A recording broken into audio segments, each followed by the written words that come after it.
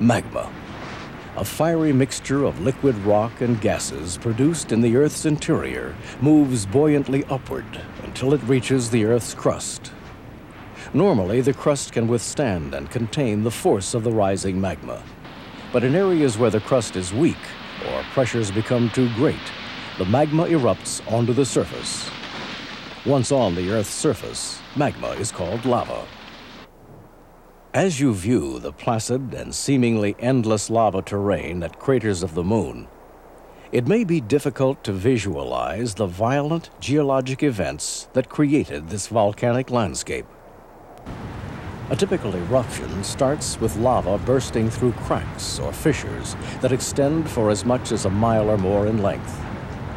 The early lava, being very fluid and charged with gas, erupts as tall fountains, shooting hundreds of feet into the air.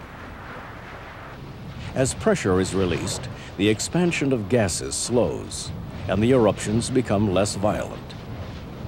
Some areas along the crack seal off as eruptions become smaller and more localized. Cinders continue to be thrown into the air, building cinder cones around individual vents. Later, the volcanic activity changes again as cone building gives way to the slow and steady outpouring of molten lava flows. Very hot and fluid lava flows, often reaching temperatures of over 2,000 degrees, are known as Pohohoi flows.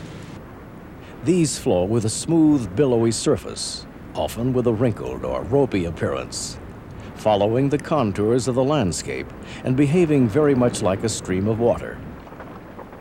Most flows emerge as Pohohoi, and somewhere down the slope change to A'a. A'a flows are cooler and thicker than Pohohoi flows and move forward as a mass of broken rubble. The production of lava flows may continue for a very long time and can eventually produce much more volcanic material than is ejected during the formation of cinder cones. When the amount of magma reaching the surface declines and most of the trapped gas has escaped, the eruptions begin to lose their force. Sporadically, and many times almost gently, lava plops to the surface to form spatter cones, signaling the close of an eruption sequence.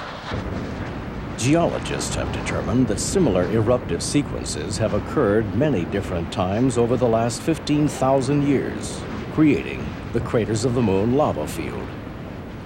During this span of time, at least 8 different eruptive periods have been identified. This computer illustration shows these major eruptive periods in which lava flows covered the landscape. Each period consisted of a series of eruptions that lasted from just a few years to as long as a few hundred years. They were separated by intervals of complete calm, approximately 2,000 years in length.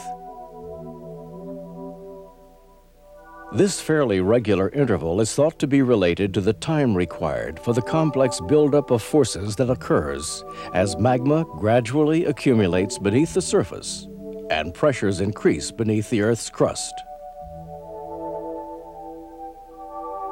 As soon as these pressures are relieved through eruption, all volcanic activity ceases until the forces build up once more. This periodic on and off pattern of eruption has produced a lava field that is a mosaic of older flows covered by younger flows. Geologists tell us that the last eruption here happened about 2,000 years ago, and that more eruptions are likely to occur in the future.